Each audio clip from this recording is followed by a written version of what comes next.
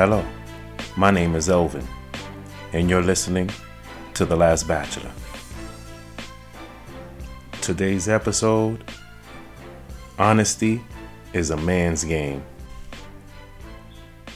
You know how many times I've heard stories of females falling for the okadoke?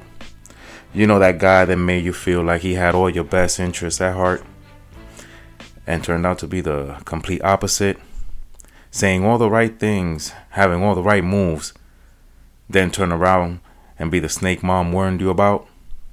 Yeah, that's the definition of a fuckboy. A fuckboy has to lie and deceive to get what he wants out of a woman and then let her down. It's not a mystery anymore that shitty men learn good guy tactics to pick up women.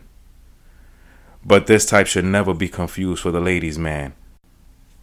A bachelor will always be honest and lay his cards on the table, letting you know his intentions up front and genuinely respect women and is good to them. Casual situations don't mean there can't be transparency between both parties. A certain trust. I'll say that to say this. Being honest isn't easy, and most can't be honest because it requires truth. And truth, as we know, can hurt. That's why most avoid it.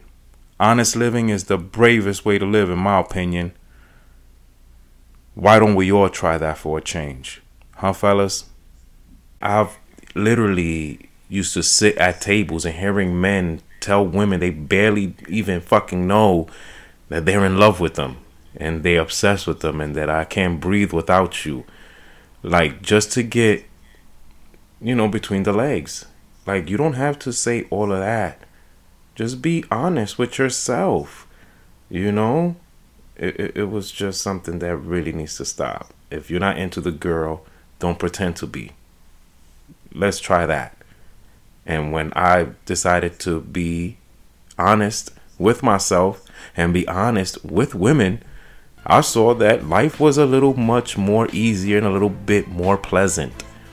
So why deceive? Why lie? Why go the path of a fuckboy when a fuckboy is never gonna be happy? Well, I like to end this one with a quote as well. Honesty is more than not lying.